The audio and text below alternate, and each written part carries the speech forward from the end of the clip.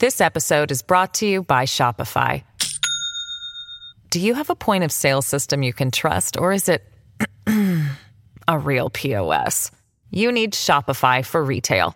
From accepting payments to managing inventory, Shopify POS has everything you need to sell in person. Go to shopify.com/system, all lowercase, to take your retail business to the next level today. That's shopify.com/system. First, the bad news. SAP Business AI won't help you generate cubist versions of your family's holiday photos. But it will help you understand which supplier is best to help you roll out your plant-based packaging in Southeast Asia, or identify the training your junior project manager needs to rise up the ranks, and automate repetitive tasks while you focus on big innovations, so you can be ready for the next opportunity. Revolutionary technology, real-world results. That's SAP Business AI. Stop punishing yourself with bland, chalky protein shakes and fuel your fitness with the best protein in the game at GNC. We've got the hottest brands and flavors that legit taste like cookies, your favorite cereal, indulgent desserts, and more. It's on at GNC. Does Monday at the office feel like a storm? Not with Microsoft Copilot. That feeling when Copilot gets everyone up to speed instantly? It's sunny again. When Copilot simplifies complex data so your teams can act, that sun's shining on a beach. And when Copilot uncovers hidden insights, you're on that beach with your people, and you find buried treasure. That's Microsoft Copilot. Learn more at Microsoft.com/AI for all.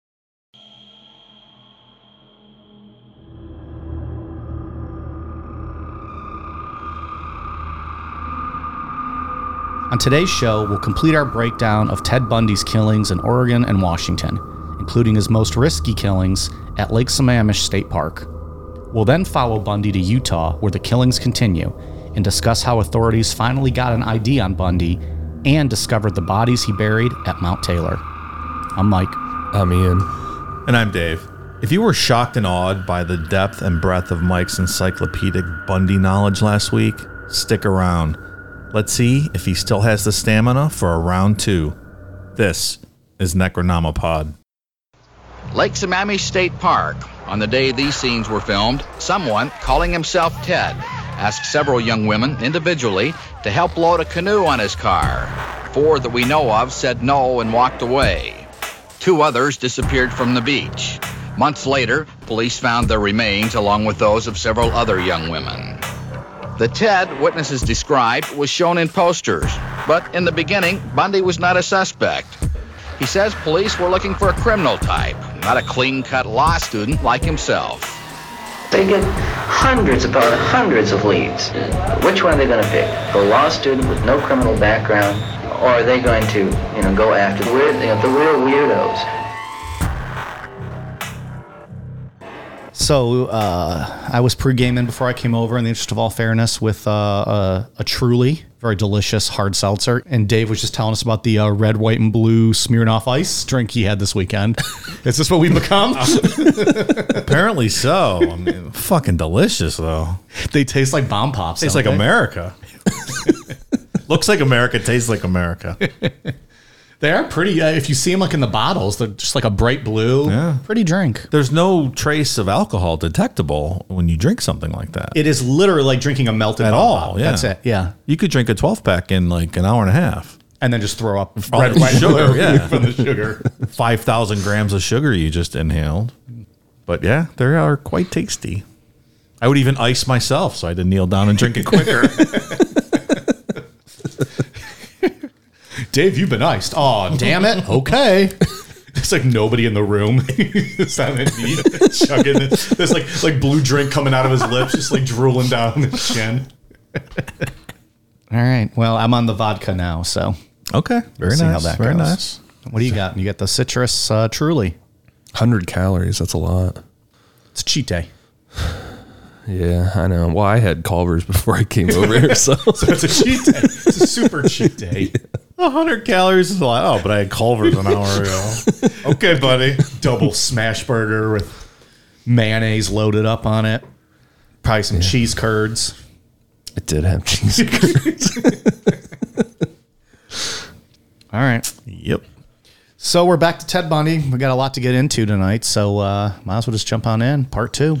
So where we left off on part 1, young women around college campuses in Washington and Oregon started to disappear at a rate of 1 per month, starting in 1974.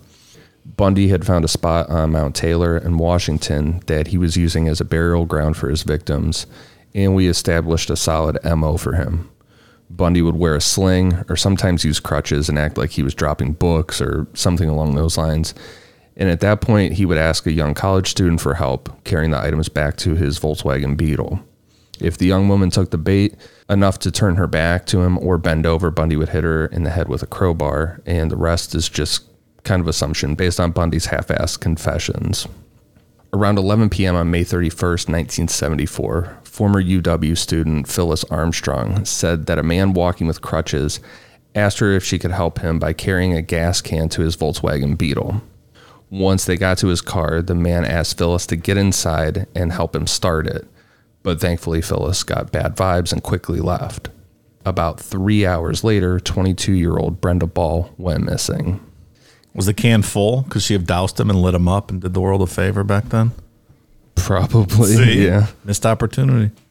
While Bundy was trying to abduct Phyllis Armstrong, Brenda Ball was drinking at the Flame Tavern in Burien, Washington. Brenda was a regular at the bar, so almost everyone there knew who she was. According to people at the bar, Brenda stayed until close, which was around 2 a.m., and there was a band playing there that night, and Brenda asked one of the members for a ride home. The guy said he wasn't headed in that direction she needed to go, so Brenda decided to hitchhike. You think that guy feels bad now? Probably. I would think so, right? I would.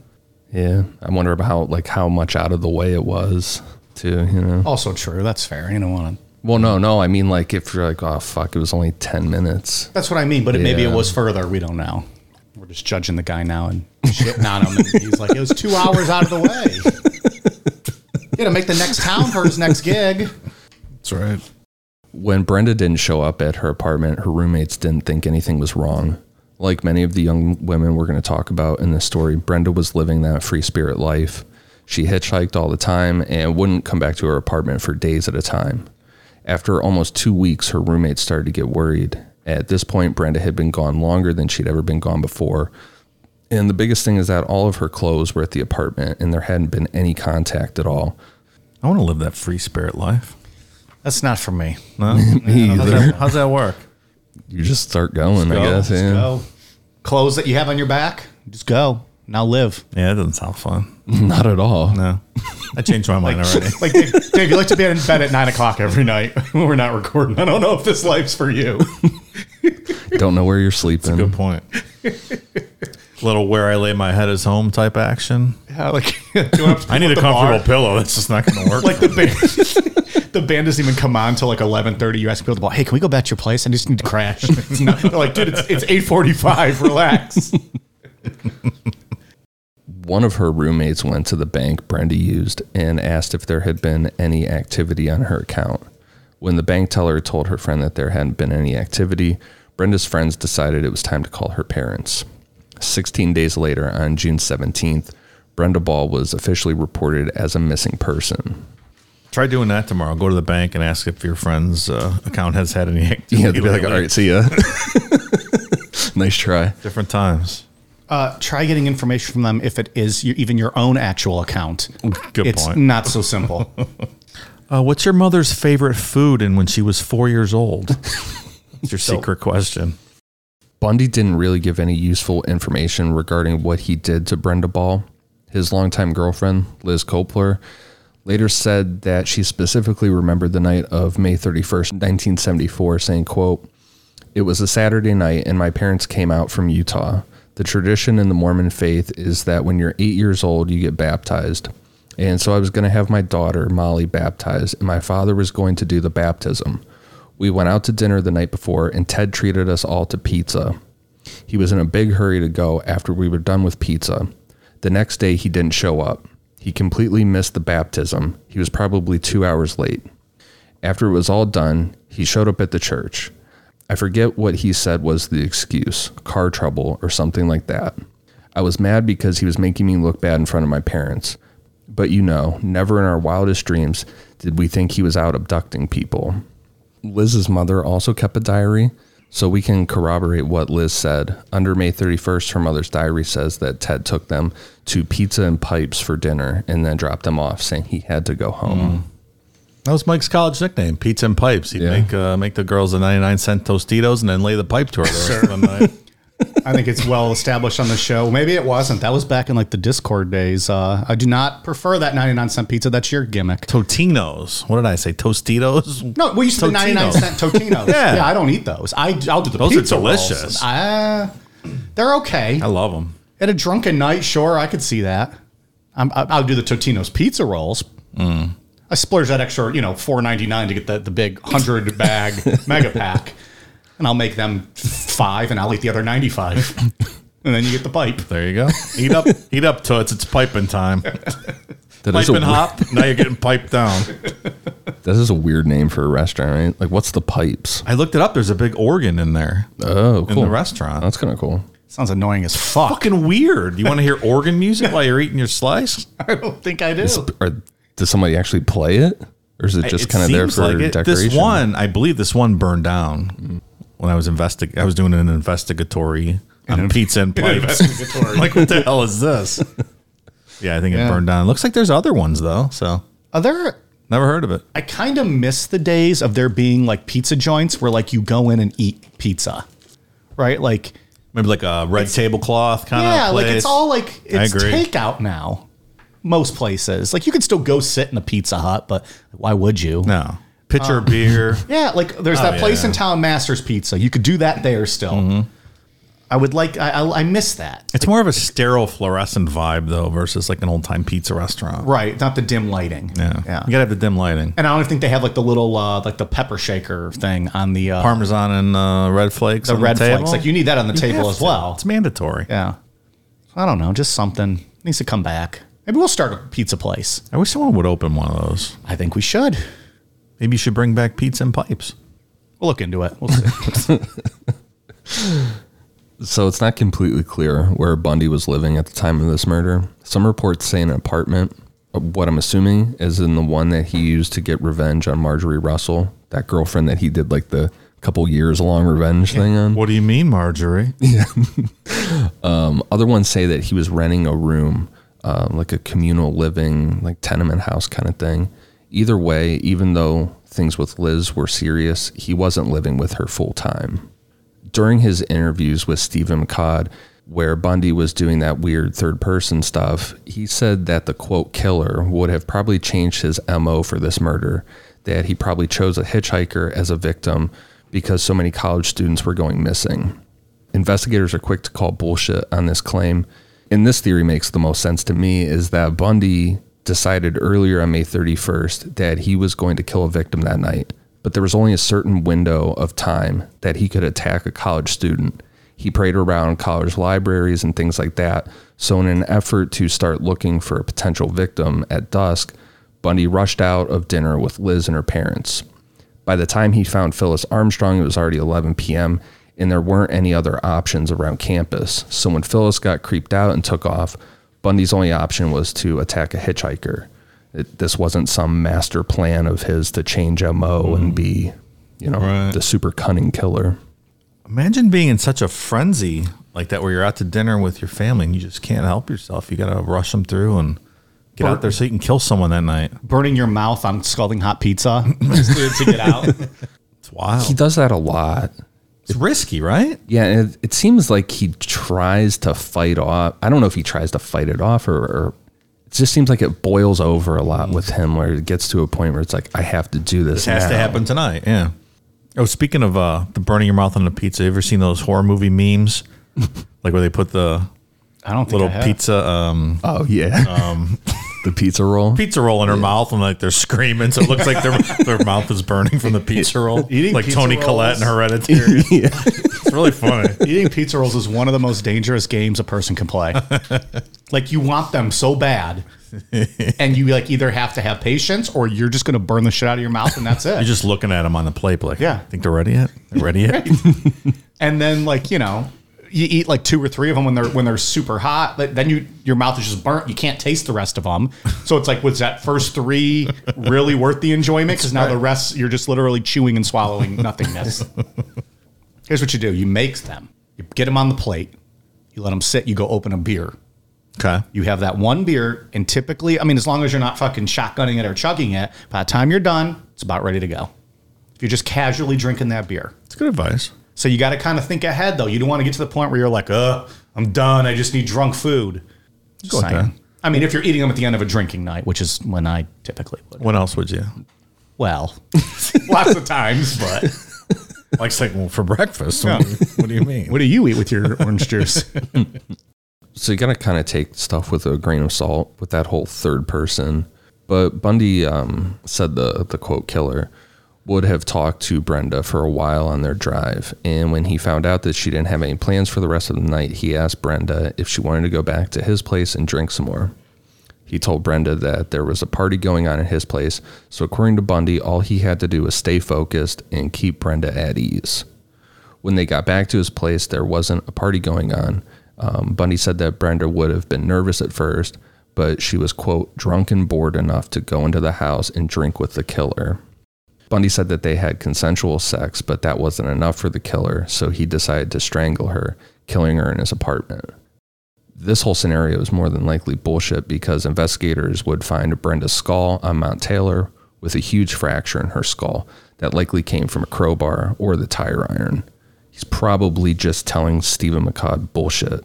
Plus, if he was living in just a rented room in a tenement house or something, doesn't seem like it'd be easy to do that, right? It's not an ideal place to do stuff like that. So he just drove right to the mountain.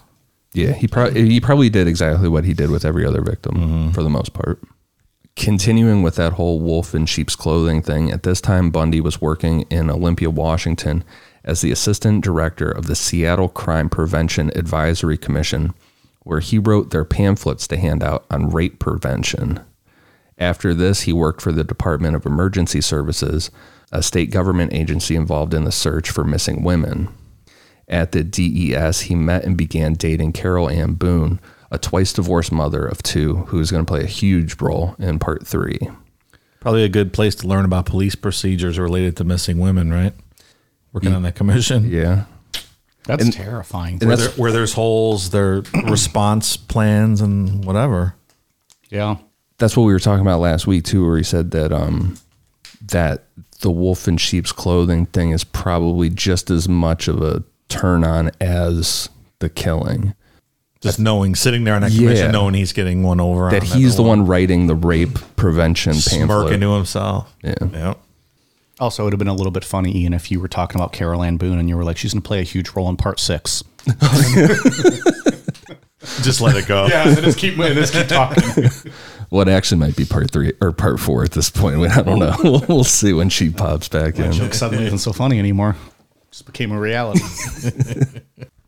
On June 10th, 1974, 18-year-old Georgianne Hawkins went out with one of her sorority sisters to a party on campus. Georgianne didn't stay very long and only had a couple drinks. Before she left, Georgianne told her friend that she was going to the Beta Theta Pi house to say goodnight to her boyfriend and pick up some notes from him for an upcoming Spanish final. Is that the Beta Cuck fraternity, Mike? The Beta Theta Pies? That is not. Okay, just asking. Nope. It was a pretty quick walk to see her boyfriend, only about 90 feet away. She got there at 12:30 a.m. and stayed for 30 minutes. When she left to walk home, which was only 6 houses away, Dwayne Covey, one of her boyfriend's friends, saw her and said hi. They talked for about 2 minutes, where Georgianne brought up her Spanish final. And when they said bye, that was the last time anyone saw Georgianne alive. 6 houses. Georgianne had lost the key to the house she lived in. So if she was out, her roommate, Dean Nichols, would stay up and wait to hear Georgianne throw rocks at her window. It's like John Ramsey out here. Did you go get a new key? Is it hard to get a key? Just shatter a fucking window. Every time.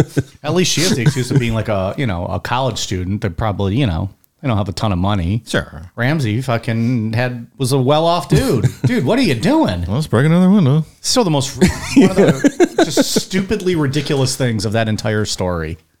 It's so outrageous that it's either true or it's one of the stupidest lies ever. That's true, because he was saying it's like a cover-up. Yeah. But weren't there multiple windows that were smashed? Supposedly it was something he did all the time. Maybe he thought of that afterwards and went down there and broke some windows. And he's just like, oh, it's just something I do. Yeah. I get drunk and I come home and I go, Ramsey, smash! And he just breaks the window and comes in. It's so stupid, though. Yeah. It really is. When 3 a.m. came around and Dee didn't hear any rocks hitting her window and there were no other signs of Georgianne, Dee notified their house mother and the police were eventually called. Typically, the waiting time to report a missing person was 24 to 48 hours, depending on the police department, but because there was an obvious connection between most of the college students going missing, police arrived at 7:45 a.m. and launched a search. Police were working on the theory that all of the missing young women had similar appearances. Like the others, Georgianne was a young Caucasian female who was considered beautiful, intelligent, and had long brown hair that was parted in the middle. Police were also working on other similarities. The disappearances all took place at night, usually near ongoing construction work, and were within a week of midterms or final exams. All the victims were wearing slacks or blue jeans when they disappeared, and at many of the crime scenes, there were sightings of a man wearing a cast or a sling and driving a brown or tan Volkswagen Beetle. I think I would have changed my car by now. Yeah, he really loved that Beetle. Even dying on that hill with the Beetle, man. We're going to talk about in the upcoming episodes next week and probably the week after that even when this motherfucker escapes from jail, he steals a Volkswagen Beetle to make his getaway. Right. That's crazy. He loves them. Also, like if you're in the business of dealing with like bodies, do you not want something a little bit bigger? Like, could you pick a smaller car? Like a big white panel van with no windows? I don't know. Also that, too. He liked to rip that front seat out, so he had all that extra room. Yeah. What was it that Ramirez changed after? Was that the one with Feinstein where she came out and said something about his clothes? Shoes. And he was like, oh, okay. She straight up said, like, size 10. They weren't New Balance, but something along those lines. She was like, oh, all right. Threw him right off a bridge that day. So Georgianne lived in room number 8 of the Kappa Alpha Theta sorority house. A search of her room showed that all of her possessions were still there. When law enforcement interviewed Georgianne's roommate, she said, quote, Georgianne never went anyplace without leaving me the phone number where she'd be. I know she intended to come back here last night. She had one more exam and then she was going home for the summer on the 13th. Georgianne was nearsighted and usually wore glasses or contacts, but she had neither on her at the time of her disappearance. Her roommate told the police that the reason why Georgianne didn't have her glasses or contacts with her that evening was because, quote, she'd worn her contacts all day to study, and after you've worn contact lenses for a long time, things look blurry when you put glasses on, so she wasn't wearing them either. Because of her nearsightedness, Seattle police theorized that if the suspect had been lurking in the shadows of the alleyway nearby and overheard Georgianne's name after overhearing Dwayne Covey call out to say hi to her, that the suspect could have easily called out to her using her name to lure her in his direction. And specifically, Dwayne Covey said, hey, George, which everybody called her George. So police were like, okay, Bundy's sitting in this alleyway waiting. He hears them say, hey, George. Even more personal uses a nickname. He's a sneaky fuck. That's probably accurate. One of Georgianne's roommates was the daughter of a man who worked for one of the local news stations, so this case got a lot of media attention. However, the case quickly went cold with no leads. The only lead was a witness seeing a man in an alley behind a nearby dorm building on the night of Georgianne's disappearance. No surprise, he was on crutches with a cast on his leg and struggling to carry a briefcase. So obnoxious. Just needed like one good bitch slap. Right. Might have like taken care of this guy. Or like a Ronda Rousey type trying to get abducted. Yeah, she right. fucking whoops his ass and hog ties him on the sidewalk. Yeah, like just the one chick or, you know, who was taking like boxing lessons or something just once. Because he's a big pussy who's got to hit you from behind. Right. If confronted from the front. Yeah, like He's not there's doing no anything. real like any physical altercations where any of them had a chance. It was all just sneak attack shit. Yep. Bundy went into more detail about Georgianne than he did with the other murders when he was talking to Detective Robert Keppel in 1989. Bundy said he approached Georgianne as he was coming out of an alleyway, limping on crutches and dropping his briefcase multiple times. He asked Georgianne for help carrying the briefcase to his car that was parked about 160 yards away from where they were standing. Georgianne agreed to help him, and when they got back to his car, Bundy hit Georgianne in the head with a crowbar one time, knocking her unconscious, then pushed her in his car and drove away. This part really creeps me out for some reason.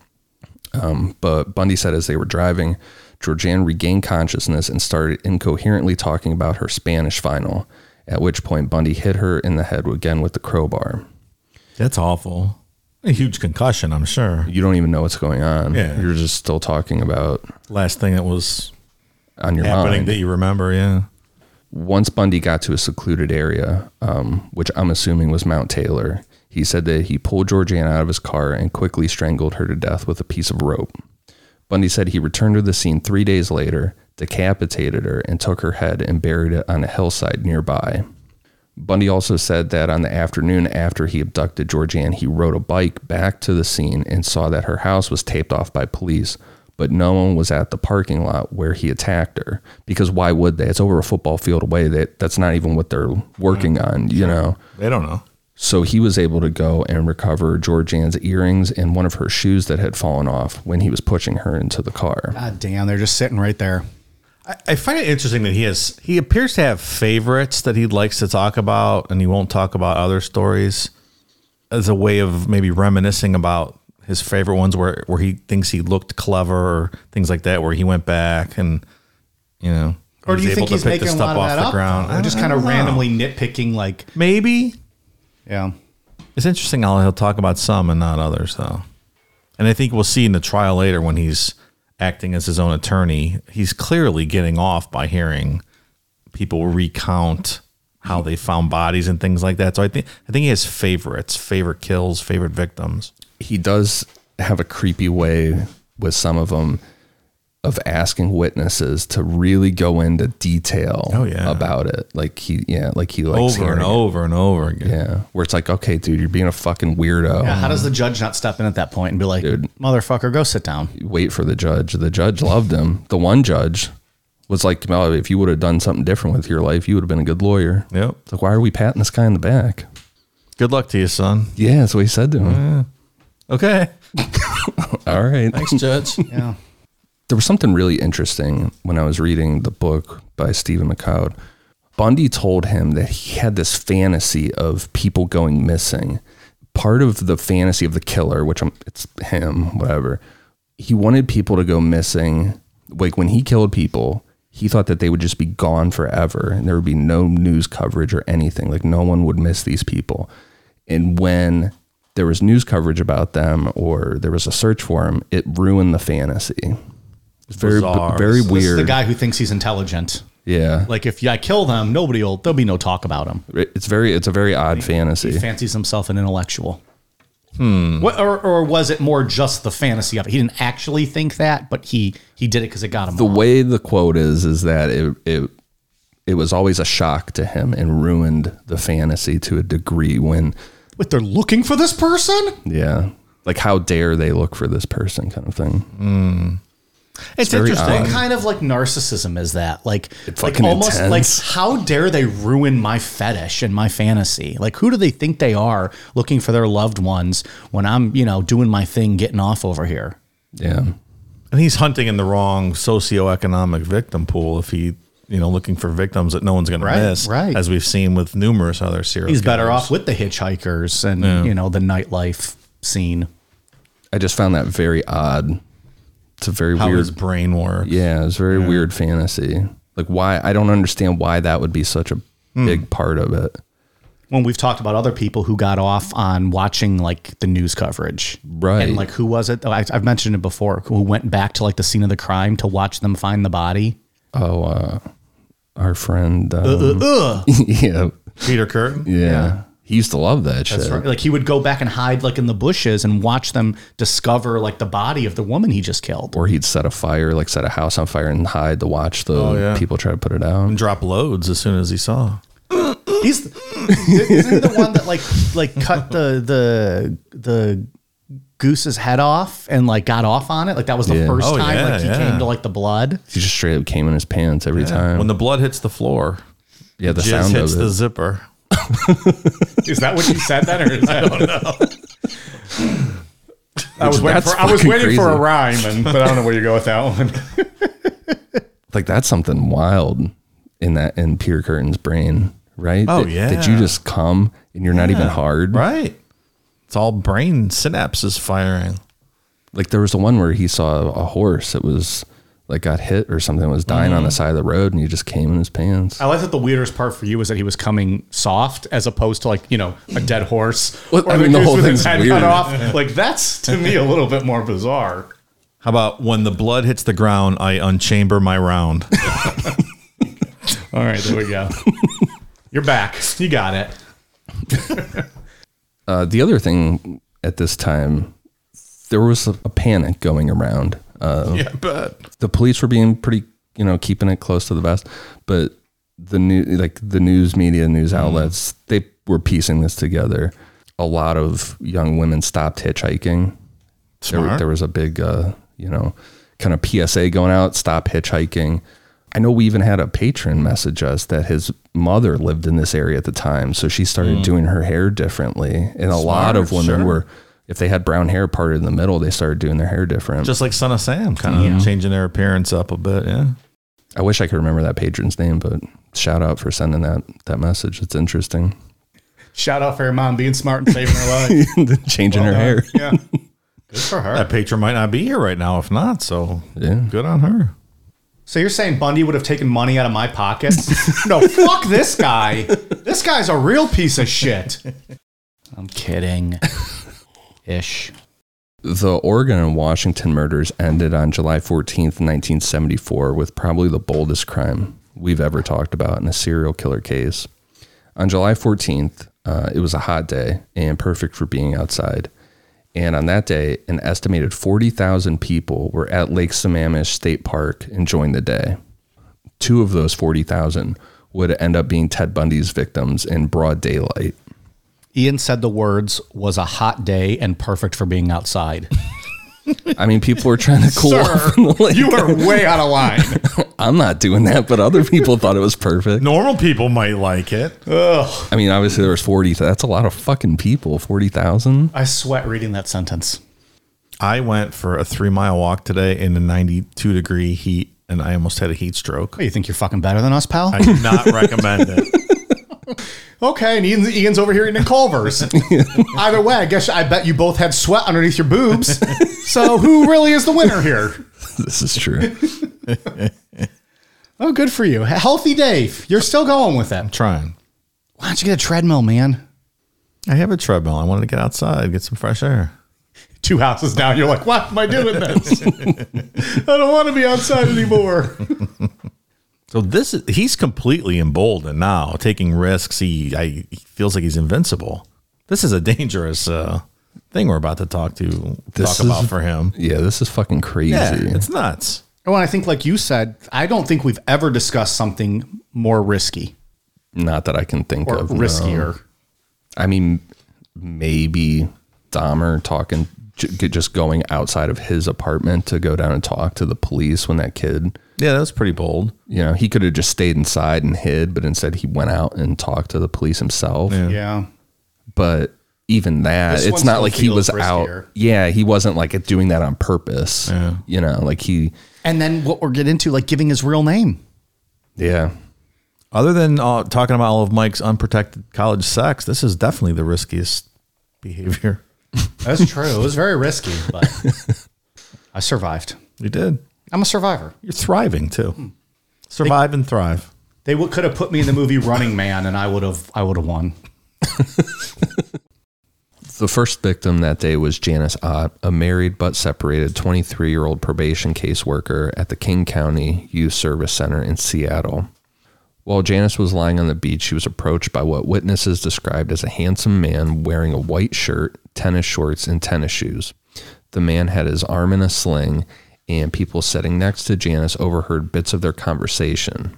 The man asked Janice for help putting his sailboat that was at his parents' house in Issaquah on his car. Janice said that she had her bike with her and she didn't want to leave it on the beach because it might get lost or stolen. This man assured her that there was room for it in the trunk of his car. Janice then said to the man, quote, "Okay, I'll help you."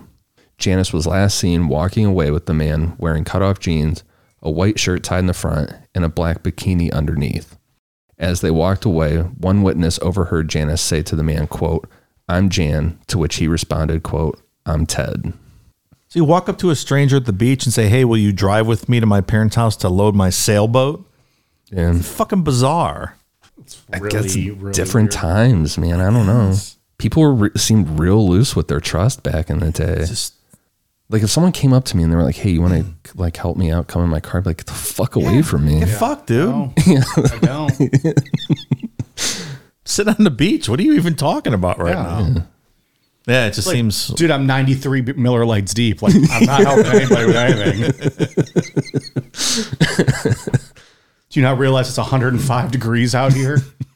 Especially with all this stuff going on, you know? And I wouldn't sound like we're getting into victim blaming kind of stuff, but it's just the scenario seems. Well, we're also talking in the day and age when we have cell phones too. So it's a little different. It is, sure. We just like, motherfucker, just Google, whatever service you need to help you. Yeah, Ted Bundy would never exist in this day and age. No. Not even for a second. He would have been caught the first time he murdered a college that's probably right, yeah. girl. Yeah. And who knows how many people he approached that did turn him down, right? Because he's probably not going to brag about that or talk about that. And unless they came out of the woodwork to say something after the fact, we don't know. So essentially, it's just nice people that he's preying on and taking advantage of. And a lot of these young women were, I don't want to say emotional turmoil, but that's what the FBI has listed as a similarity. Janice Ott was separated, and she was going through an emotional time with her separation. Yeah. She was kind of, just a little out of it. Most of these young women were either fights with their boyfriends, different things like that. Caught them at the right time. Yeah. Maybe their guard was down. Yeah. Maybe not even something they normally would have done. Because I can't remember if I put it in the outline or not, but on this day, he, at least that we know of, he approached 5 different women outside of his victims, doing the same shit, saying his name was Ted, with the sling, and can you help me get my sailboat? We always talk about going back in time or going forward. I am changing my story about going to the future, and I will go back in time, and I would like to beat Ted Bundy to death with a baseball bat. This obnoxious fucking prick with his stupid fake cast. But then you're going to jail, Dave. Why not just turn him in? I'm going to take him up to Taylor Mountain. I'm going to fucking bury his skull. I'm never going to find him. There you go. Who did you say you were going to dig up one time and beat their bones with a baseball bat? Is that what he said? Yeah. But he's a future guy. Not anymore, buddy. I'm a Bundy hunter. All right. I don't know. Somebody, he said he wanted to dig up their bones and beat them with a I baseball cannot bat. fucking I don't stand this remember guy. that. I'm sure somebody will tell us. I just So now this is number 1 on your beat the shit out of list. He's at the top now. All right. 4 hours later, Denise Naslund, a 19-year-old computer programming student and office assistant, disappeared from the park.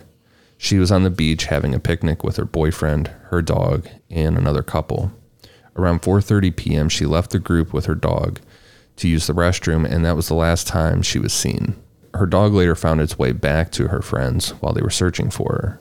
No witnesses are known to have seen Denise talking with or leaving Lake Sammamish in the company with a man with his arm in a sling. However, Denise was well known to help out anyone who asked for help, so she would have likely agreed to help Bundy without a second thought. She was also fighting with her boyfriend at the time. Well, there you go. This is What another. you were just saying. Yeah, this is another one the FBI marked as in that kind of emotional, somewhat of turmoil, I guess. Which then still goes, I go back to how many people with like each of these incidents did he actually approach that are just like ignored him or kept walking? And maybe people that never gave it a second thought and never made the connection back to who he was. Sure. Like, you're not just going to get this lucky every time. With this one, I mean, there's at least, like I said, I can't remember if I put it in the outline later on, but at least 5 that we know of that came forward and said, yeah, there was this fucking weird guy who said his name was Ted and he asked for help. Yeah. So, and people might have just forgotten about it and moved on with their lives and never made a connection to anything, Yeah. which is understandable too. But Which is the normal response. Right. For the most part, for most people, it will be. Right. So it's just weird that, eventually he's getting to the people that are some, like we said, turmoil. Yeah. Or just overly nice and wanting to be, decent human beings, which I'm not in touch with that, but I think people out there try to be.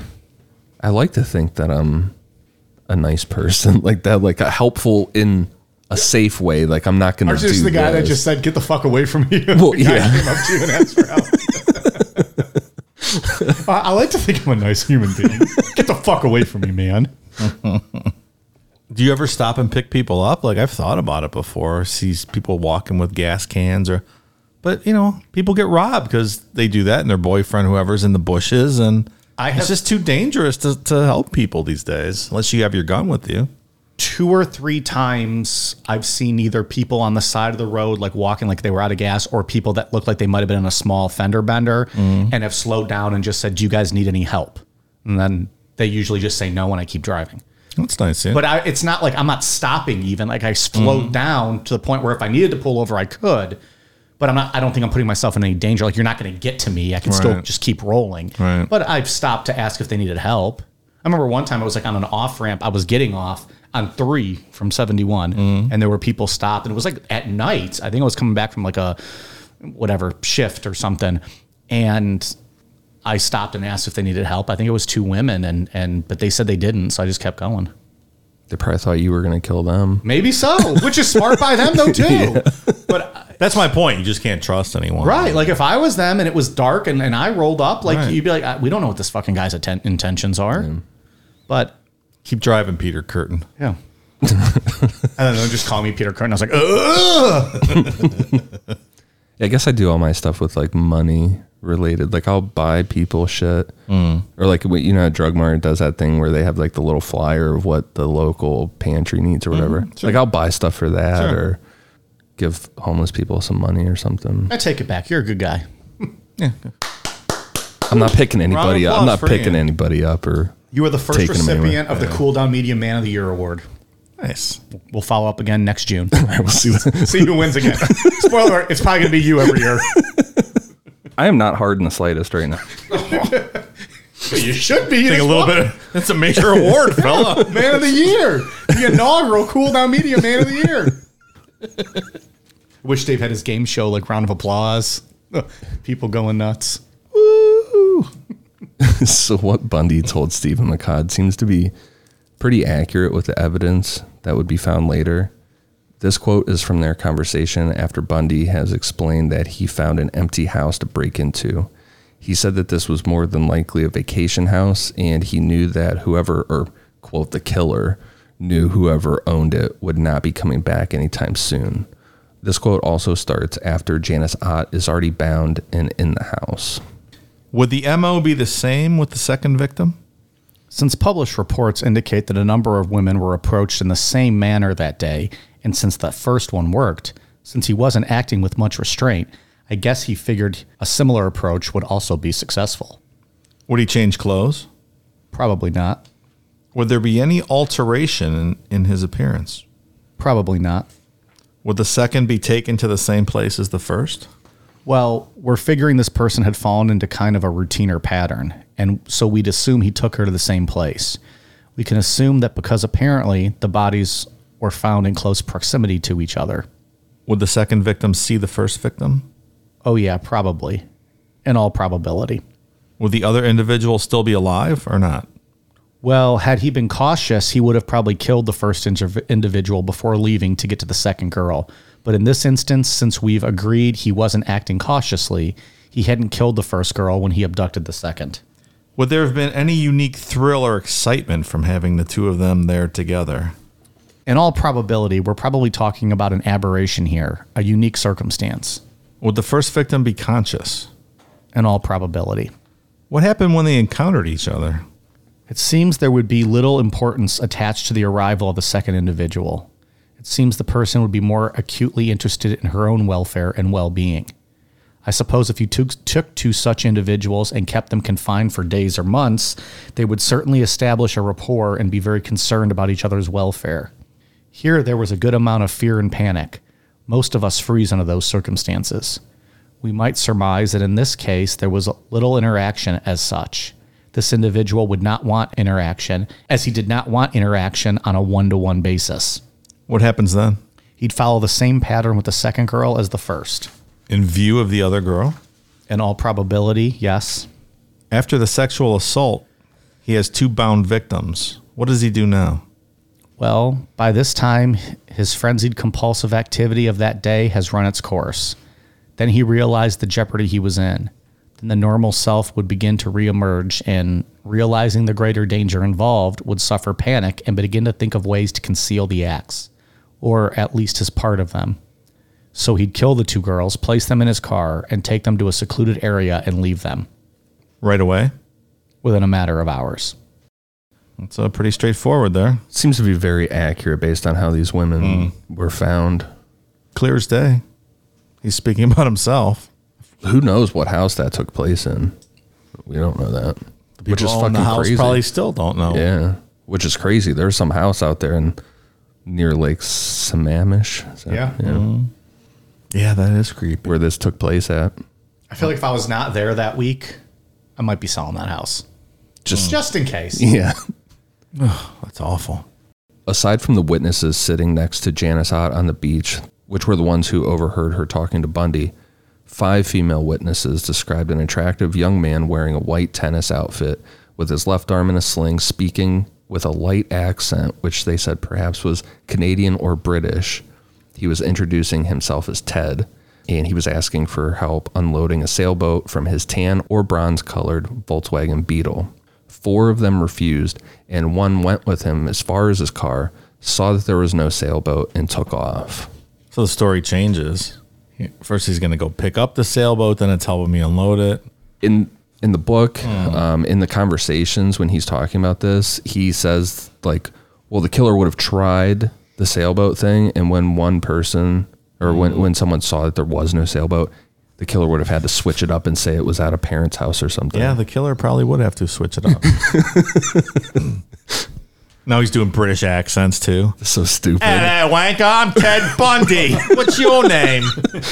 Which is even weirder. Like, why would anybody fall for that? Yeah, right? You know, like, not the victim blame, like you said, or fault these women, but talking with a British accent, be like, weird. Like, who are you, dude? But they said Canadian too. Could being up in the Pacific Northwest, maybe he picked up a little bit of a Canadian accent. Yeah, maybe. I mean, it's not. I know Minnesota and kind of that area has more of the Canadian type accent. So you want to help me move this sailboat, do you? I don't know. I can't picture him doing an accent. No, I just can't. But they're the only. Is this? These were the only people that kind of heard him use that. Yeah, that's what these people reported. Said. Mm-hmm. Wow. With this, police finally had a detailed description of their suspect and a potential name because he was saying Ted to everyone. So a composite sketch was printed in the newspapers and broadcast on news stations. Liz Kopfler, Ann Roll, one of his DES coworkers, and one of his UW psychology professors all recognized the profile, the sketch, and the car and reported Ted Bundy as a possible suspect. But detectives were receiving about 200 tips per day, and they thought that there was no way a clean-cut law student with no criminal record could be their guy. Which, I guess, fair enough, but... hindered by technology, being able to process and cross-reference all those tips. Yeah, that's a lot of tips for 1974. Yeah, right. And when you hear this, it's like, yeah, no fucking way this guy is doing this. It's funny, they all knew. They're like, that's fucking Ted. Yeah. That's him. It's his fucking car. It's Ted. I wonder how forceful they were. I don't know. Well, we're going to see in a little bit. Liz is really sure of it. Yeah, I knew she reported. I didn't realize Jaws' mom called him too. A plethora of people reporting him. Yeah. They had him pegged, man. They knew. God damn. Now a word from our sponsor, BetterHelp. Life can be overwhelming, and many people are burned out without even knowing it. Symptoms can include lack of motivation, irritability, fatigue, and more. We associate burnout with work, but that's not the only cause. Any of our roles in life can lead us to feel burned out, and BetterHelp Online Therapy wants to remind you to prioritize yourself. Talking with someone can help you figure out what's causing stress in your life. When I get burned out, my stress level skyrockets. This usually causes me to have crippling anxiety, which then prevents me from getting anything done. I often have to take time to stop, remind myself to breathe, and just relax. Talking with someone about how you're feeling can also help you out, more than you probably realize. Your mental health should be taken seriously. Nothing can cripple your day or stunt your motivation more than feeling depressed, anxious, or sad. We all have a lot to deal with in our daily lives, be it the struggles of work, keeping food on your table, or even paying the bills. Your mental health is one area that you shouldn't have to worry about. So whether life currently has you down, you're feeling unfulfilled, we're all experiencing our own form of strain on our mental health. And for that, BetterHelp is here for us. BetterHelp is customized online therapy that offers video, phone, and even live chat sessions with your therapist. So you don't have to see anyone on camera if you don't want to. It's much more affordable than in-person therapy, and you could be matched with a therapist in under 48 hours. Necronomipod listeners get 10% off their first month at betterhelp.com/necro. Again, that's BetterHelp, HELP.com/necro. That's BetterHelp.com/necro. And thanks to BetterHelp for sponsoring today's podcast. Hey, it's Kaylee Cuoco for Priceline. Ready to go to your happy place for a happy price? Well, why didn't you say so? Just download the Priceline app right now and save up to 60% on hotels. So whether it's Cousin Kevin's Kazoo Concert in Kansas City, go Kevin, or Becky's Bachelorette Bash in Bermuda, you never have to miss a trip ever again. So download the Priceline app today. Your savings are waiting. Go to your happy place for a happy price. Go to your happy price, Priceline.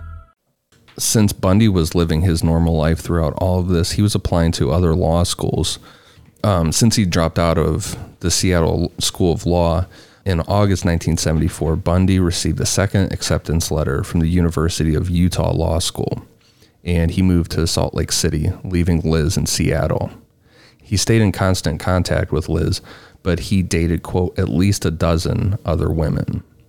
Ted got hit with some reality in the Utah Law School that he wasn't as smart as he thought. He said other students, quote, had some intellectual capacity that he did not. He found the classes to be way over his head, saying, quote, it was a great disappointment to me. Oh, boo-hoo, fuck boy. He found out he's not Mr. Smarty Pants. Yeah, he did not do well this time around. Asshole. Bundy moved to Utah in September of 1974, but on his way there, he claims to have murdered an unknown hitchhiker in Idaho. Bundy said that he picked up the young woman and then raped and strangled her. Bundy told two different versions of this story. In one, he sunk her body in a river right away, and the other was that he went back to where he left her body the next day to take pictures of her and dismember her. He brings up the picture thing quite a bit in various accounts. And he says like he got rid of them and destroyed them, but like a Polaroid type deal going on. On September 6, 1974, two hunters came across skeletal remains near a service road in Issaquah, about 17 miles east of Seattle and 2 miles from Lake Sammamish.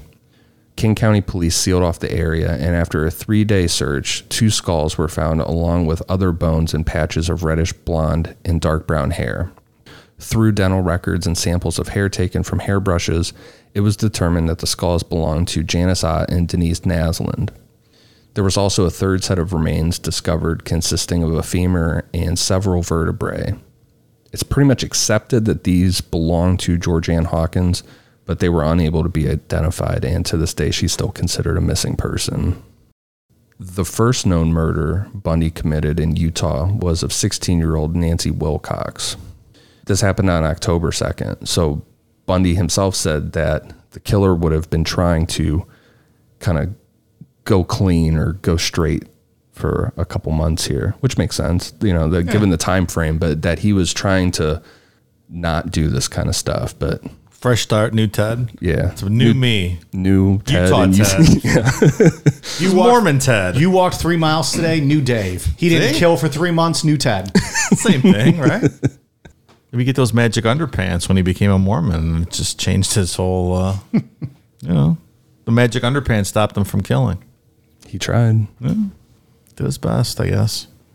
Can we roll back a couple minutes here? We talked about the Polaroids. Doesn't Mike Namapod still owe the fans pictures of BTK poses himself in the woods doing? What was the, did I just say I would do it, or did something had to have happened? No, you just said you would do it. Yeah, that's like 15 people are listening, though, so it doesn't hold up in court. Now there's 30,000 people listening, so. Yeah, I believe it was supposed to be like a reconstruction of the BTK pictures. Maybe in the right setting, in the right moment, with enough alcohol, that could be done. We'll see what happens. So it's still on the table. It's not off the table. That's it. Did someone bring that to your attention, or is I this just hear people ask about it every now and then? Jesus Christ! Yeah, I see a comment pop up. Yeah, they never forgot. 4 people listening back then. Not anymore. They want it, man. So people go back 3.5 years ago, and they're like, "Mike fucking said this, that asshole." And then they listen to every other episode. Pretty much that's how they say it. And they hear us talk about all these other things that we never delivered on. We have a lot of great ideas on here when we're drunk and, tomfooling around. But you and the BTK poses, that seems to be a big one that people would still like to see. Maybe on my OnlyFans then. Jeez. Sick freaks trying to get off in knee and lingerie. Yeah, I remember he's like hanging from the tree kind of with that weird mask on. There'll be a lot of. I don't want to hang from a tree, though. That's weird. Yeah, he's like all bound by him and shit. We'll hold you up. We won't let you fall. You guys just hold like my feet, but like we'll edit you guys out so it looks like I'm hanging there. All I'm going to say, there's probably going to be a lot of bean flicking once you finally take these photos and release them to the public. Okay. Hey, to each their own. If that gets you off, photos of me and, my hairy thighs get you off, have at it. Sorry to derail. I just, the photos, Polaroids popped in my head and triggered my question about BTK. I get it. Speaking of photos, that's how this all started. I sent you guys a photo a couple hours before we recorded. I was out watering my lawn, drinking a delicious hard seltzer, listening to Nickelback Rockstar as loud as my speaker would go, like every, man does. And I sent you guys a picture of like the speaker and like the hard seltzer, and Ian's like, that looks refreshing. So I was like, I'll bring you some, pal. We all just want to be big rock stars. That's what I hear. On October 2nd, 1974, Nancy Wilcox disappeared after leaving her parents' home in Holiday, Utah. When Nancy didn't come home, both of her parents thought that she ran away. It sounded like there had been issues with that in the past. The details of Nancy disappearing weren't made public until December of 1974, but this was because other young women and teens had gone missing in that time frame, and by December, it was thought that Nancy was connected to this string of disappearances. A day after Nancy's case was made public, a waitress came forward to say that a girl matching Nancy's description was at her restaurant with a handsome guy that had a mustache, and they left in a light-colored Volkswagen Beetle.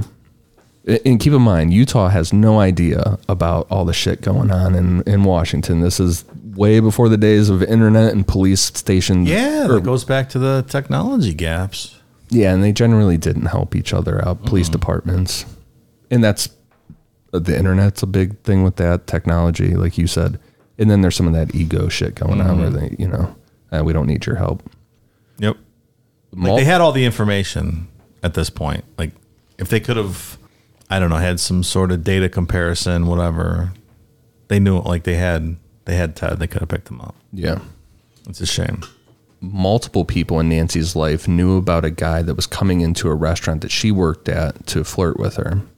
Nancy told her cousin Jamie that the guy was older and attending law school. Nancy's sister Susan recalled a conversation with Nancy where Nancy was excited to see this older guy driving by their house. Susan said that Nancy said something along the lines of, quote, "Oh my gosh, that's the guy who's been coming into my work."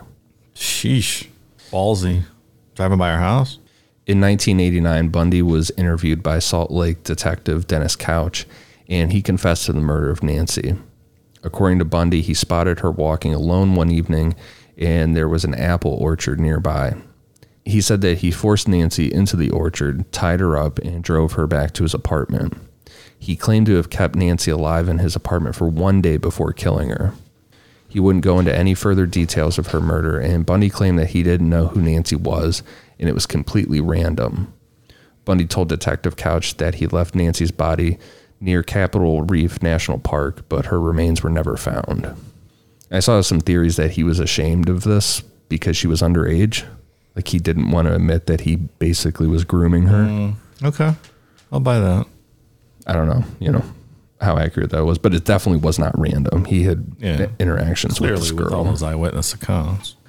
On October 18th, 17-year-old Melissa Ann Smith, who was the daughter of the police chief of Midvale, Utah, another Salt Lake City suburb, disappeared after leaving a pizza place.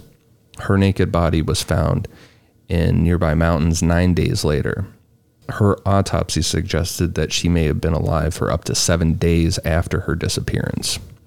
On October 31st, Laura Ann Amy, also 17, disappeared 25 miles south of Midvale after leaving a cafe just after midnight. Her naked body was found by hikers on Thanksgiving Day, and her autopsy showed that she probably died 20 days after her disappearance. Where's he keeping these guys? He never talked about it. 20 days. That's a long time. Both girls had been severely beaten, raped, sodomized, and strangled with nylon stockings. In later confessions, Bundy talked about how he would go back to the corpses of both girls, where he would put makeup on them and wash their hair. Now, he tries to backpedal on that in some other conversations that he has and say that, no way, that's a lie. He didn't do that, but it's in police reports. It's like, so who else was doing that? Yeah, right. Someone just found their bodies. For a hike. Like, ooh, I'm going to wash your hair. But that is fucking weird. Well, hopefully someone was able to put some makeup on Handsome Ted when he got to prison, and so he knew what it was like. I wonder what that scene looks like. Which scene? Him going back to this and putting makeup on these women and washing their hair. Like, are they sitting up? Are they? Is that all he did? Talking to him? Yeah, talking to him. There's some necrophilia attached to this story at some point, right? Or at least hinted at. I think this is the biggest hint, but there's nothing for sure. Yeah, it's weird that you'd want to keep them somewhat fresh. I feel like it would be even weirder if there wasn't necrophilia involved. Like, what was the point? Right, if he just went back to do this. To hang out? Can you even imagine? Like, sitting there with corpses? No. You could stop the sentence right there. Oof. No. I don't like going into, like, funeral homes. No, it's weird. Just even being in one is just crazy. Yeah. No. Let alone anything else. Anything else. Yeah. There's these little odd details when you read the different accounts, like different conversations with him or listen to the audio from some of his confessions. It's like, what is going on here? Because this completely doesn't fit with his MO at all. No, not at all. Right. But there's proof of this. This happened. You know, it's in the reports when their bodies were found with their hair had clearly been washed and they had makeup on. Well, and they're keeping him for 7 and 20 days, too. It's kind of outside what he was doing up to before. Right. Yeah. Or is he just kind of like progressing and going further and further with whatever it is he's into? Or is he purposefully changing up his MO so they don't track him to the other murders? I don't know. This is the guy who's been driving that Volkswagen forever. Yeah. Can't change everything. Maybe at first it was like, get into what you got to do quick, kill and get rid of them. Now it's like, well, he's bold enough now. I took these 2 girls on the beach. Nothing happened. I'm going to keep these bodies around a little more. I think that's a valid argument. Sure. Maybe part of it is if he keeps them around, they're still alive. Well, what was his fetish? If they're dead, they're going to be done looking for them, which he enjoyed. When someone went missing, he was upset and it ruined the fantasy if he saw news reports that people were looking for them. Yeah, so that wouldn't make sense then. I don't know. Maybe he's just getting ballsier and thinking, I'm going to keep him alive a little longer and have more fun, doing whatever it is he was doing. The fantasy's evolving. Right. And adapting, sure. And I wonder if it's like a drug high or something. Like after you get used to something for a while, it kind of gets boring. So you got to ramp it up a bit. I think that makes sense. On November 8th, Bundy approached 18-year-old Carol DeRanch at a strip mall type place in Murray, Utah, less than a mile from the Midvale restaurant where Melissa Smith was last seen. He identified himself as Officer Roseland of the Murray Police Department and told Carol that someone had tried to break into her car. He asked her to go with him to the station and sort it out, and Carol agreed, and as they were driving, she pointed out to Bundy that he was driving on a road that did not lead to the police station. In response, he quickly pulled to the side of the road and attempted to handcuff her. During their struggle, he accidentally locked both handcuffs on the same wrist, and Carol was able to open the door and escape. See, the one time he has like an actual altercation, he fumble fucks around, can't get the handcuffs, she gets away. Exactly. He's used to doing it while they're unconscious. Right. Or, attacking them from behind first. Mm-hmm. This was a straight up one-on-one incident, and she got away. It is wild, they interview her substantially in some of those documentaries, and it's just a wild story. It's crazy. It's crazy how that badge and stuff can make you completely drop your guard so much, where she didn't even think to say, well, how do you even know what car I drive or anything, How'd you find me in the mall? Right. Like, oh, it's a police officer. And that's a very scary fucking thing just in general. There's a TikTok account that I follow that's like a police watch type thing. And they posted a couple of videos where this guy was pretending to be a cop and they caught him doing it. And after they like approached this guy enough, like the confrontation where he finally started dropping it, you could tell this guy was a fucking creep. Like he was up to something weird. It's very scary. Yeah, it is. When people impersonate a cop. Because you don't really know what to do. Right. Well, are you going to tell him to fuck off and then end up getting arrested for real? Or exactly. It's weird. That's why it's an effective means. Later that evening, Deborah Kent, a 17-year-old student at Viewmont High School in Bountiful, 20 miles north of Murray, disappeared after leaving a drama class at the school. The school's drama teacher and a student told police that, quote, a stranger had asked each of them to come out to the parking lot to identify a car. Another student later saw the same man pacing in the back of the auditorium, and the drama teacher spotted him again shortly before the end of the play. Outside the auditorium, police said that they found the key that unlocked the handcuffs on Carol DeRonch's wrist. Bundy never admitted to murdering Deborah Kent or gave any clues as to where her remains were hidden. And that almost sounds like very frantic, like he's pacing. He fucked up with Carol DeRonch, and he's just back there pacing, waiting for probably anybody he could to attack. Go outside. Because he needs to have that attack.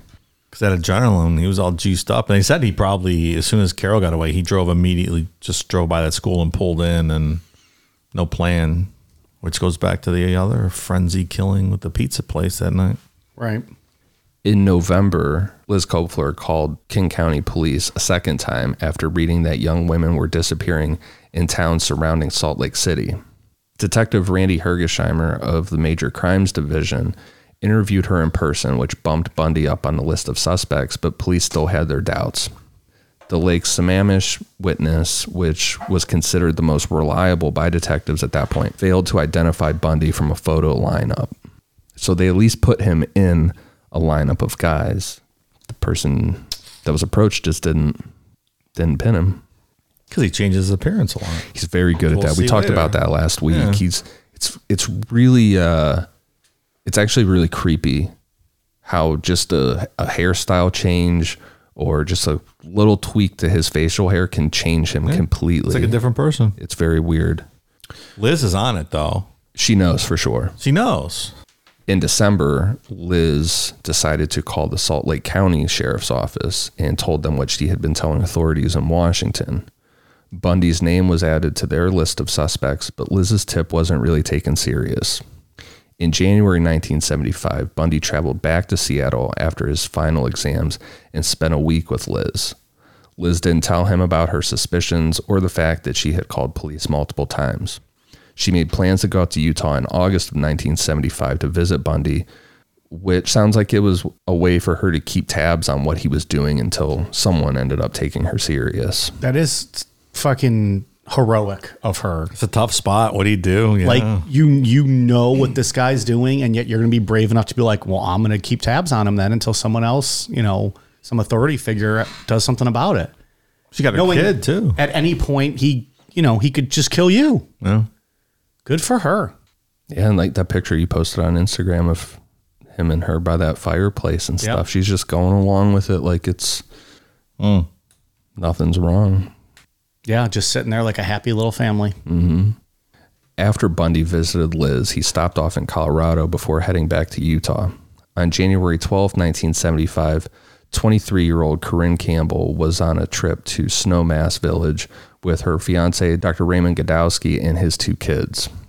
During the trip, Dr. Godowski was planning on attending a cardiology conference in Aspen. So while he was attending seminars, Corinne took the kids sightseeing. On the evening of January 12th, Corinne, Raymond, and the kids were relaxing in the lounge of the Wildwood Inn when she decided to go up to their room and grab a magazine. When Corinne got to the second floor, she saw a group of doctors who recognized her from the cardiology seminar.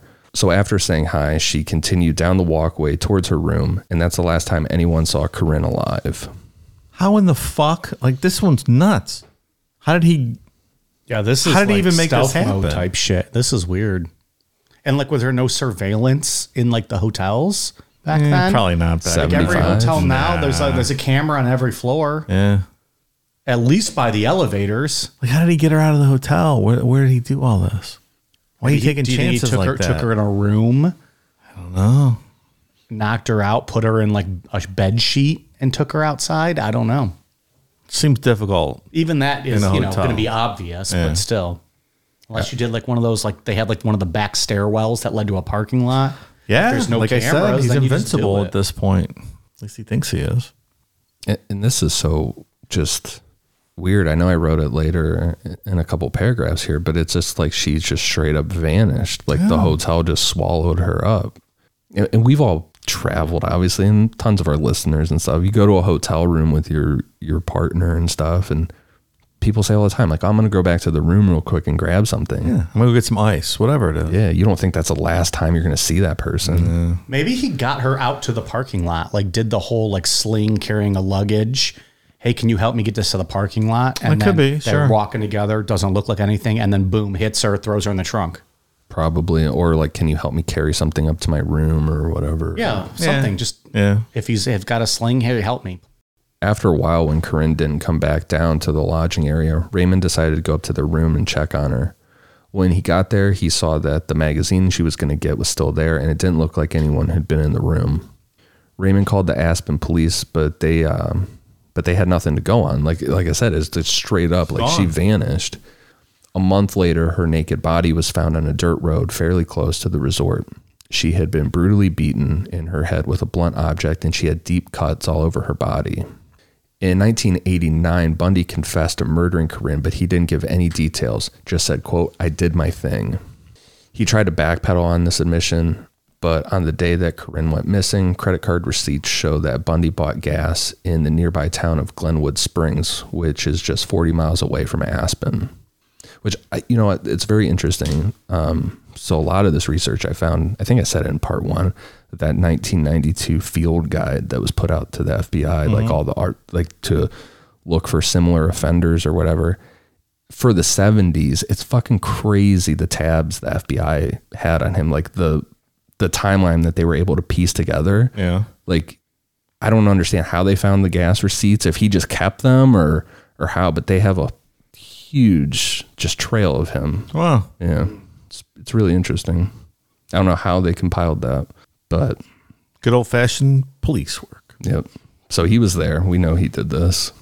Also, when the FBI analyzed his Volkswagen Beetle, they found hairs that were microscopically similar to hairs from Corinne's hairbrush. On March 1st, 1975, investigators in Washington and Oregon got their first big break in the case of missing college students. Investigators found Bundy's burial site on Mount Taylor when 2 forestry students from Green River Community College found the skull of Brenda Ball. 2 days later, on March 3rd, Detective Robert Keppel found the skull of Susan Rancourt, who had vanished from Central Washington State University in Ellensburg. Roberta Park's skull was the next to be found, and the last remains to be found on Mount Taylor were those of Linda Ann Healy, which was just her jawbone. And that's where we're going to pick back up on part 3.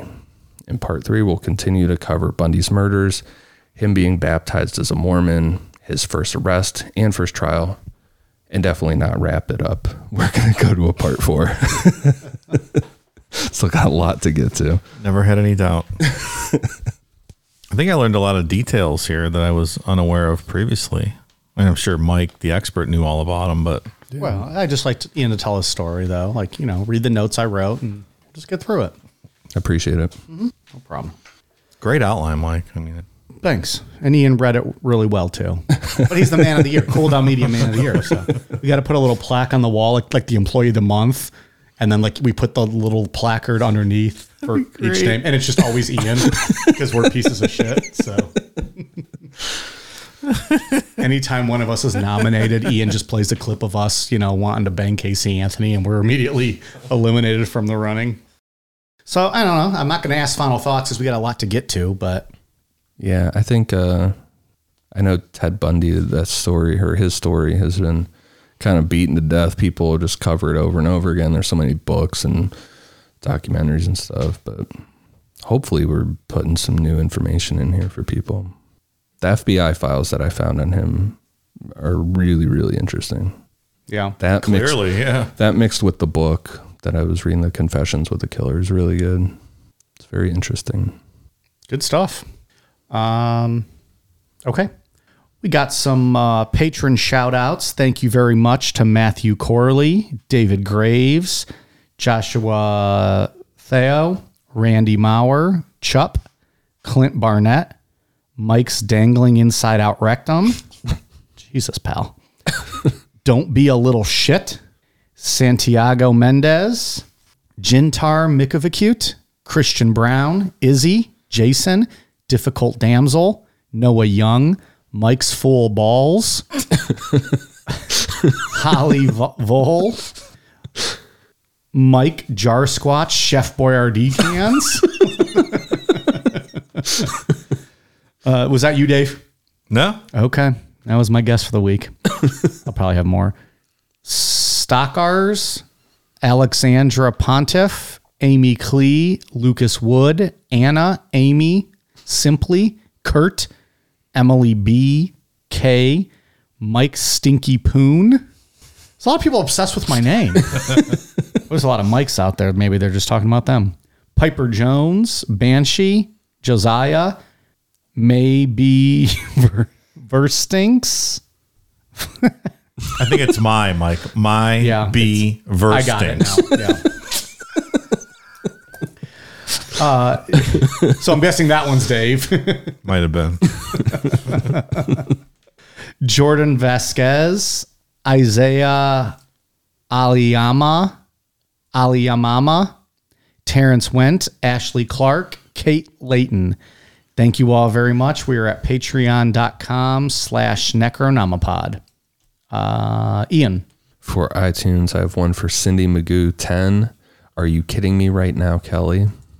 Samantha Loves Dave. Oh, big fan of Samantha Loves Dave. So she realized that she can just update her iTunes review to get bumped back up to the very top. Oh. Yeah. She said, I didn't realize I could rate you guys again. So she gave us a second review? Yes. If you reword and edit your review, it just goes back up to the top again. Okay. So presumably, in theory, someone could do that every week and get their review. And Ian's being Mr. Nice Guy, obviously, Cool Down Media Man of the Year, and he's gonna read them every time they do that. Bish Please 44, Lindsay R 77, Spilling Sin.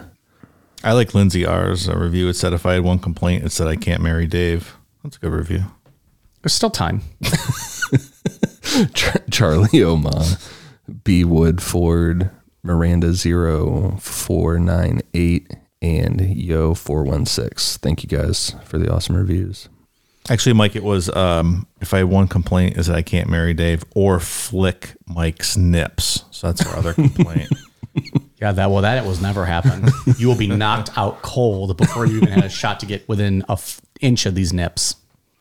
Dave, the international reviews? I have one for Rhiannon, and then we have an updated one from Nevin Hewitt, upgraded to a 5-star, even though we ruined the end of Seinfeld for his girlfriend. Hello, 30 years ago. Get with the program, Nevin Hewitt's girlfriend. Did we actually talk about the finale of Seinfeld? I don't know. They say we ruined it for her.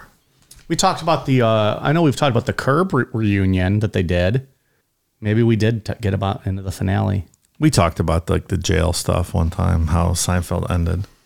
But it wasn't great, but it wasn't awful. It was just so-so. Yeah, it was okay. How would you compare that to the Game of Thrones ending? I didn't think the Seinfeld ending was great. So Game of Thrones is better. Okay.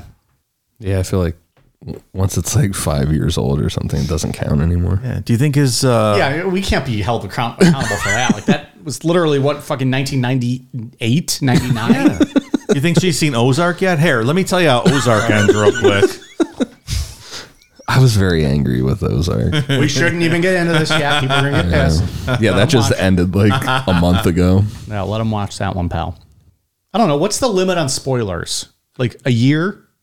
Like you have a year to watch something. No, because people go back and find old shows. I wouldn't do a year. I don't think after a year, though, like if you didn't watch it live, at that point you have to be like anytime you open social media, something might pop up with the finale. It's true. After a year. I don't think you could be held responsible at that point. Yeah. You think she's seen Stranger Things season 4 part for 7 episodes yet? Let's go into them.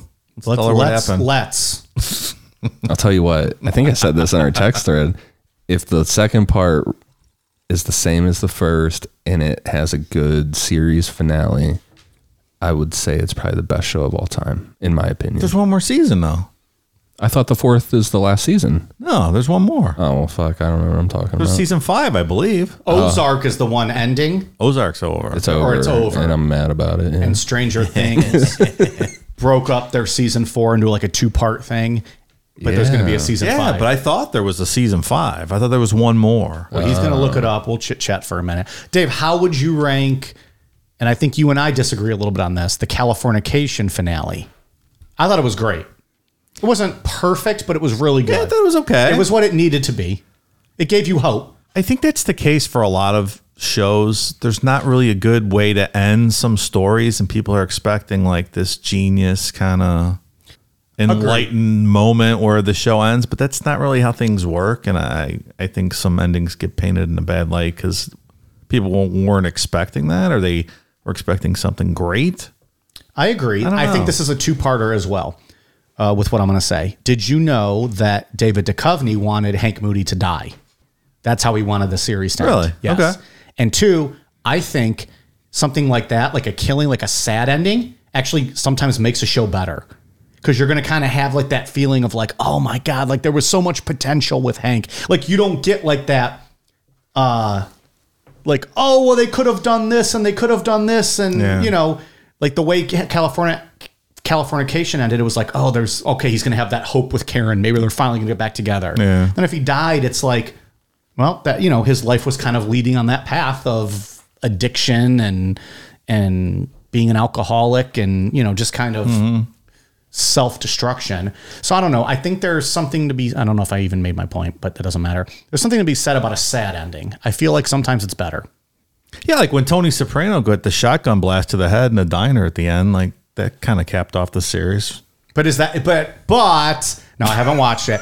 Isn't that not what happened though? Someone walked in to the restaurant, I don't know, right? watch the show. But I know the finale because it's been talked about, because it's been 30 years and I am aware that spoilers are going to get out and I'm not upset about it. But wasn't that one like somebody walked into the restaurant or something and like he looks up? Like they're hinting at like he's always going to have that fear of what's going to happen. Yeah. To me, that sounds awesome. It was all right. It was a good... I haven't watched the show. I was fine with it. I watched the first episode Hammered one night and he mowed a guy over with his car. I was like, all right, I can get into this. And then I never followed up. Look, I will. Look, hey, Nevin Hewitt, now your girlfriend doesn't need to watch Sopranos. See? Problem solved. Solved it for her. Can we talk about The Wire next? Let's go through a bunch of stuff. So there is going to be a season 5. Yeah, I didn't know that. I thought it was over with this one. I do love this season so far. It was really good. It really might be my favorite show, depending on how it all ends up, you know, in season 5 and whatever. I love all the characters in the show. Yeah, really good. Yeah, I love it. I'll give you a recommendation for a show I started watching. It's called The Offer. It's on Paramount. Office. I was like, yeah, okay. You got that. Okay. It's on Paramount Plus. It's the story of the guy that produced the Godfather and his interactions with the mob and getting the film made and stuff. Really interesting story. I don't know if I love Paramount it. Plus. I got to sign up for that. Yeah, that guy in the neighborhood here gave me the recommendation. Yeah, super cool. I'm loving it. You guys want to ruin some more shows? Let's do this. I'll sit here all night and do that. Well, I can do like 3 shows that I've seen, but you guys can keep going. Lost was fucking garbage the way that ended. Lost. I was very angry about that. That's weird to me, Dave, that you didn't watch Lost. I mean, it just seems like you watch most things. This was a huge show. You didn't see this one. Lost had so much potential. It does not seem like a show I would have enjoyed. Yeah. I feel like you would have until maybe like season 3 or 4 when like it got a little more paranormal type stuff. Yeah, that probably would have lost me there. Yeah. And you both gave up on Walking Dead, right? Like you both abandoned ship a while years ago. Yeah. And it's still going, isn't it? I think this is the last season happening. It's like Always Sunny. It just keeps getting renewed. Well, the guy that wrote the comic books, he quit. He just stopped and was like, yeah, we're done. No one was expecting it. He just was like, yeah, it's done. There you go. I quit as soon as people complained about the Negan stuff being too violent. I'm like, wow. Yeah. That's the story, man. Yeah, that's the story. That's how it worked out. It was like, that was the one of the things that they stuck to the comics to the T on. It was very well done. I think that those two, I don't know if that's end of season 4 and into season 5, maybe. That was the premiere, wasn't it? Episode 1. Yeah, like the finale ends with Negan and then it starts up with him. Right. Those are probably the 2 best episodes of TV ever done, I think. There you go. As far as like sticking to a comic book and things like that. Like when they planned their attack and they thought they were going to wipe them out and stuff. Yeah. Like, no. Yeah, Negan has him down on their knees. He's like, yeah. Oof. Was he say something like who's pissing their pants now or whenever he's walking up with that baseball bat? Oh, man. But yeah, no, I stopped that. Andy Bernard becomes manager of The Office. He does. It's a weird sentence to say, but he does. So if you're watching, Will Ferrell also. Will Ferrell, brief for a bit. stint, as what was his name? D'Angelo. Yeah, D'Angelo. Yeah. And he goes to dunk a basketball and it apparently crashes on him and he gets taken off in a ambulance and that's the end. He did like 4 or 5 episodes, right? Yeah. Yeah. What else? Matthew Santos becomes president in the West Wing. Spoiler alert: he wins the election overall. Which one to call it? Alan Alda. Alan Alda. That wasn't the plan. They changed that. I know. They changed it because which one to call it died. John Spencer died. Yeah, and they changed it. Who was the chief of staff to Jed Bartlett in the series? They wanted, but I also heard that I read somewhere that Lawrence O'Donnell said that because he was like a advisor, executive producer. But then I read something from a writer that was like, no, that's not true. We never actually had that officially written. Oh, really? Okay. But either way, like you watch that and you see those 2 guys running for president, you're like, can they just both run for president in real life? Right. Because this is either way, America wins. Alan Alda was awesome in that. He was really good. Oh, really good. Yeah. You don't see him in much, really. He was in Ray Donovan the last couple of years. I think that's the last thing I saw. Was he? That looks like a good show. I haven't watched it. Oh, that's a really good It looks show. like is it still on? No. Was it just like a few seasons and did it get canceled? Or did it have 5 and then they did like a comeback finale movie. That's like the thing now. Like if you get canceled, somebody's going to pick you up for like the movie, which might be good to like close things out. Like you get that, Not if you're Arrested Development. Netflix ruined that. Well, the first few episodes ruined that one, pal. It's ridiculous. I thought the Breaking Bad movie was much better than the last few seasons of Breaking Bad. Really? What was the name of the fucking movie? El Camino, I think. Yeah. I liked the movie a lot. Yeah, it was good. Anyways. I would have been fine with that ending, though, the way that Breaking Bad ended. Yeah. Because Jesse drove away, right? Yeah, he got out of there. In the finale. He fucking strangled Todd. to Exactly. death. That was the greatest thing ever, watching Todd get strangled. Yeah, I fucking hate that guy. You guys really get so fired up about this guy. If you guys ever met this guy in real life, I feel bad. I feel like you guys would attack him. We probably would. I don't even want to watch movies with that guy. He's probably the sweetest dude. I just want to punch him. Just like this dumb fucking psychopath. Oh, man. Yeah, and dumb in intelligence. He's just fucking stupid. And wasn't there a movie he was in something kind of recently that I think we all watched? Maybe I don't remember. It doesn't matter. But I mean, I agree with you guys that I think of him from Breaking Bad. I don't want to physically assault him like you guys do, but I guess he played his part well, right? Yeah, he did. Oh, yeah, absolutely. I'm trying to think of something comparable to that. I don't know. We spoiled so many shows tonight. This is awesome. I like this. Maybe Ramsay from Game of Thrones. I think I hated him just about as equal as Todd. It was very. I think you can make that argument. Yeah. It's very satisfying when he got what was coming to him. Whoa, spoilers, man. Yes, it was. I guess we're past the time, though, so go ahead. Did he get his head cut off? I can't remember. I just know they had the Battle of the Bastards and Jon Snow fucked him up. She had his dogs eat him. That's right. Sansa did. Yeah. She fed him to his own dogs. Nice. You should give that show another chance. I never gave it a chance. Oh, I thought you watched the first episode. No. Nope. Why did I think you watched the first episode? I think I talked about trying to watch it. What was it on HBO? Mm-hmm. Yeah. Okay, maybe. How many seasons was it? But they're like 7. But they're like the last few seasons are like 2-hour episodes, right? Like movie. They're longer. I got to commit myself. Less episodes, longer shows. Yeah. All right. There's like a couple here and there that are longer. Like that Battle of the Bastards episode was long. Man. That one was like a fucking movie. Like the way they shot that one was really good. Like you have a gift. Like you can just go tomorrow and start watching Game of Thrones, having never seen it before. Like if that was me, I'd lock myself in my basement for the next week. But I already know what happens. Fucking Ramsay's eaten by his own dogs. What's the point? I get it. I mean, that's just amazing. If I could do that tomorrow, I wouldn't do anything else. I'd be interested to see, like, hear what you think Game of Thrones is.